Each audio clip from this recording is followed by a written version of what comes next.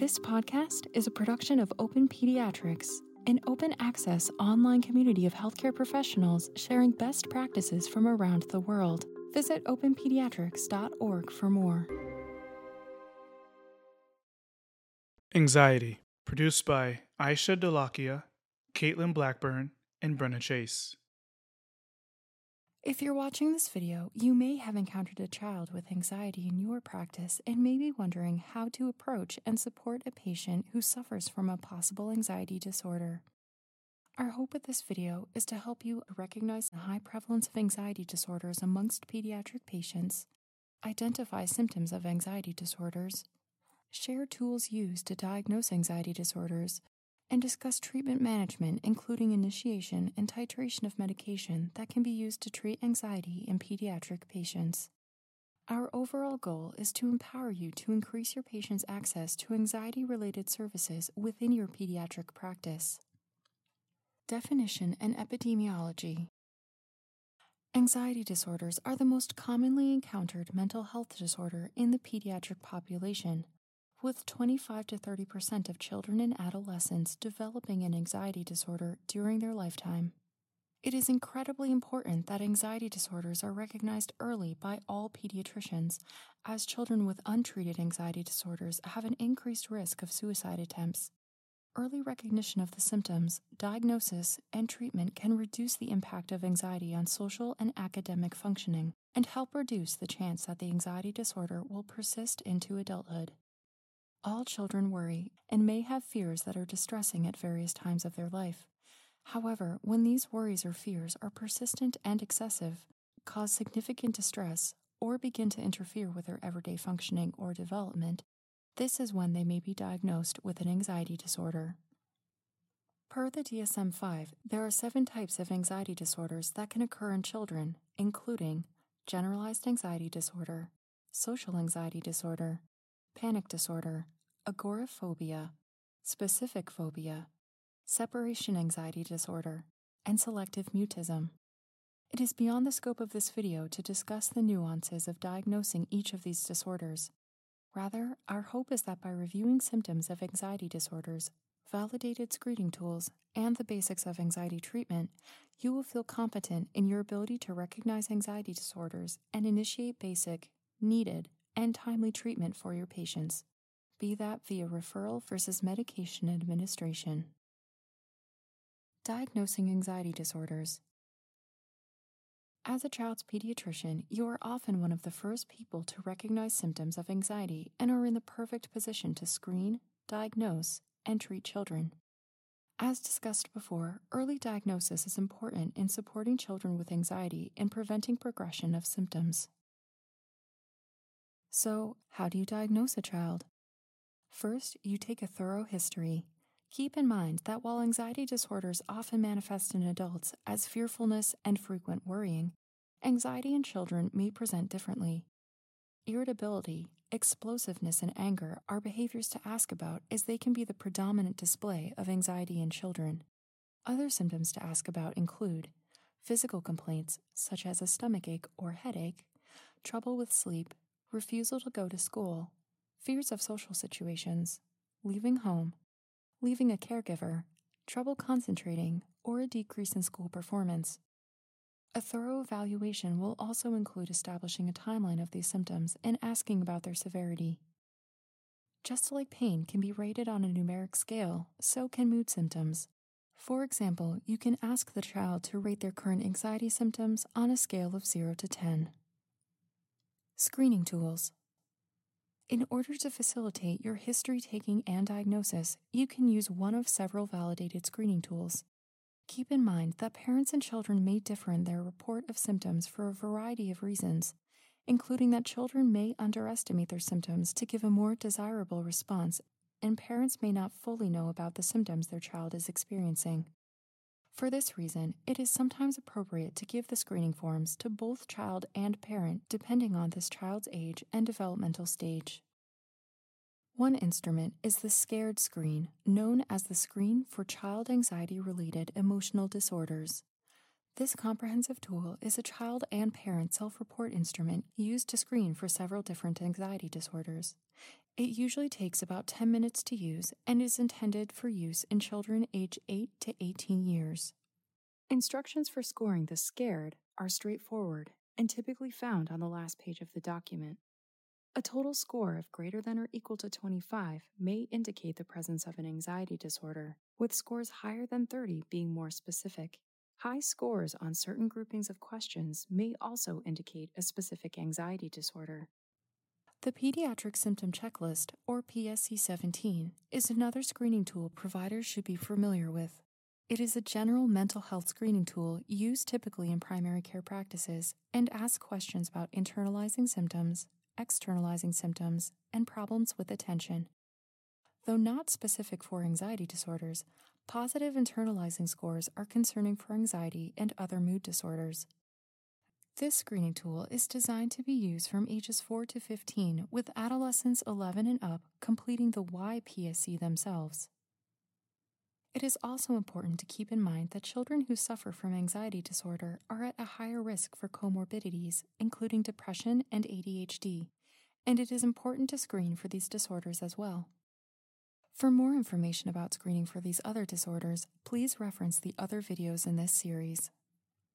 Lastly, you may have heard of the GAD-7, which is another well-researched scale but is only validated for children aged 13 and older. Scores on the GAD of 0 to 4 suggest minimal anxiety, 5 to 9 suggest mild anxiety, 10 to 14 suggest moderate anxiety, and a score greater than 15 suggests severe anxiety. Once your patient has been diagnosed with an anxiety disorder, it is important for us as pediatricians to know what steps to take next. Anxiety management. First, educate the patient and their family about your concerns that they are experiencing an anxiety disorder and would benefit from additional support. Second, refer to therapy. Children who are experiencing mild anxiety disorders are best served by psychotherapy. Children who are moderately or severely anxious may best be treated by medication in addition to psychotherapy. At follow-up visits, we should monitor for both a decrease in anxiety symptoms as well as improvements in functional impairment. Most of us watching these videos have not received training in psychotherapy and therefore will not be providing it to patients. However, it is still important for us to understand what our patients are being referred to so that we can best inform and advocate for them. Cognitive behavioral therapy. One of the best researched therapeutic interventions for children with anxiety is exposure-based cognitive behavioral therapy, or CBT. The 5 components to CBT are as follows: educating patients and their families about anxiety and what CBT is, including the anxiety triad, which explains the interplay between feelings, thoughts, and behaviors, in addition to explaining to families that avoidance of anxiety-provoking situation or stimuli actually maximizes symptoms rather than the reverse. Skills for managing somatic symptoms, such as relaxation techniques, diaphragmatic breathing, and self-monitoring. Cognitive restructuring, for example, challenging negative expectations and changing negative self-talk. Exposure methods, from imagining to graded desensitization. And relapse prevention plans, such as planning for booster sessions with a therapist or by coordinating with schools. Unfortunately, in some places that we may practice, CBT may not be readily available. In these cases, we can still utilize some of the guiding principles of CBT to help families manage their child's anxiety disorder, including educating the child and family about the illness, helping parents set up systems at home that allow them to monitor for anxious behaviors and set up clear home expectations, rewards, and contingencies, and liaising with schools about how to best support our patients. Research has shown that parents and families play important roles in the development and continuation of anxiety disorders. Therefore, interventions that improve parent-child relationships, strengthen family problem-solving, reduce parental anxiety, and foster parenting skills that help children cope and develop autonomy have been shown to be incredibly helpful and have been integrated into most therapies addressing childhood anxiety. Social workers in our practices can be incredible resources to help families engage in these behavior changes, no matter what subspecialty of pediatrics we will practice in. Short-term medication is sometimes warranted to help support children with anxiety disorders, particularly if their symptoms are moderate or severe, or if they are unable to participate in therapy due to their symptoms, or they have not gotten a full response with therapy alone. Medication management. Selective serotonin reuptake inhibitors, or SSRIs, are the most commonly used anxiety medications in children, followed by serotonin and norepinephrine reuptake inhibitors, or SNRIs. Tricyclic antidepressants were also used historically, however, are used infrequently today except in rare circumstances by psychiatrists, due to possible side effects and potential lethality in overdose. SSRIs are the most commonly used anxiety medications in children and are considered first-line therapy for moderate to severe anxiety disorders. 4 SSRIs have been proven to be safe and effective in treating childhood anxiety disorders, but have not gone through the FDA-approved process and are therefore considered off-label. Although the mechanisms of action vary somewhat across SSRIs, the current clinical practice guidelines share that the primary mechanism is similar enough that any SSRI may be used in management of childhood anxiety. The 3 SSRIs listed on the screen are the most commonly prescribed SSRIs for childhood anxiety management. SNRIs can be considered if patients do not have improvement in their symptoms with SSRIs. For childhood anxiety disorders, only one of the SNRIs, duloxetine, has received FDA approval and can be prescribed on-label for children 7 years of age and older with generalized anxiety disorder. The motto, "Start low and go slow," is a good reminder of how SSRIs and SNRIs should be dosed and titrated for children with anxiety disorder, particularly given that families may be extra aware and sensitive to development of even brief transient side effects. Most practitioners initiate treatment with the starting dose seen in this table. If the drug is tolerated, after 1 week the dose is doubled to achieve the typical therapeutic dose. If there is inadequate response, after an additional 3 weeks and the drug is still tolerated well, the dose can be substantially increased in a stepwise fashion up to the maximum dose. After initiation of pharmacotherapy, patients should be monitored weekly for the first month, bi-weekly for the next month, and then monthly. It is important to provide families with information regarding side effects and their expected time course. Common side effects of SSRIs include sleep changes, insomnia or fatigue, GI upset, abdominal pain, nausea or diarrhea, and restlessness. During follow-up visits, it is important to assess for symptomatic improvement, side effects, and satisfaction with treatment. Adverse effects typically occur within days to weeks of starting a medication or increasing the dose. Most adverse effects of SSRIs are more severe early on, while their benefits are appreciated later. So it is important to share this information with families at the initiation of medications to help them feel empowered to give the medications a chance to work. It is also important to counsel your patients and their families about the FDA-issued black box warning regarding the risk of increased suicidal ideation when starting SSRIs in children and adolescents. However, it is important to note that there has not been found to be an increased risk of completed suicide with these medications. Nevertheless, when considering the use of SSRIs, the risk of experiencing medication-related suicidal ideation must be considered alongside the risk of suicide associated with untreated anxiety disorders.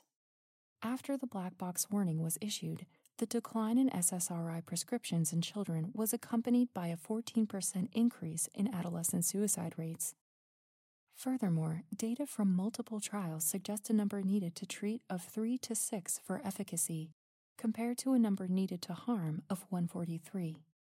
With this data in mind, the consensus among most mental health specialists is that the benefits of SSRIs outweigh the risks.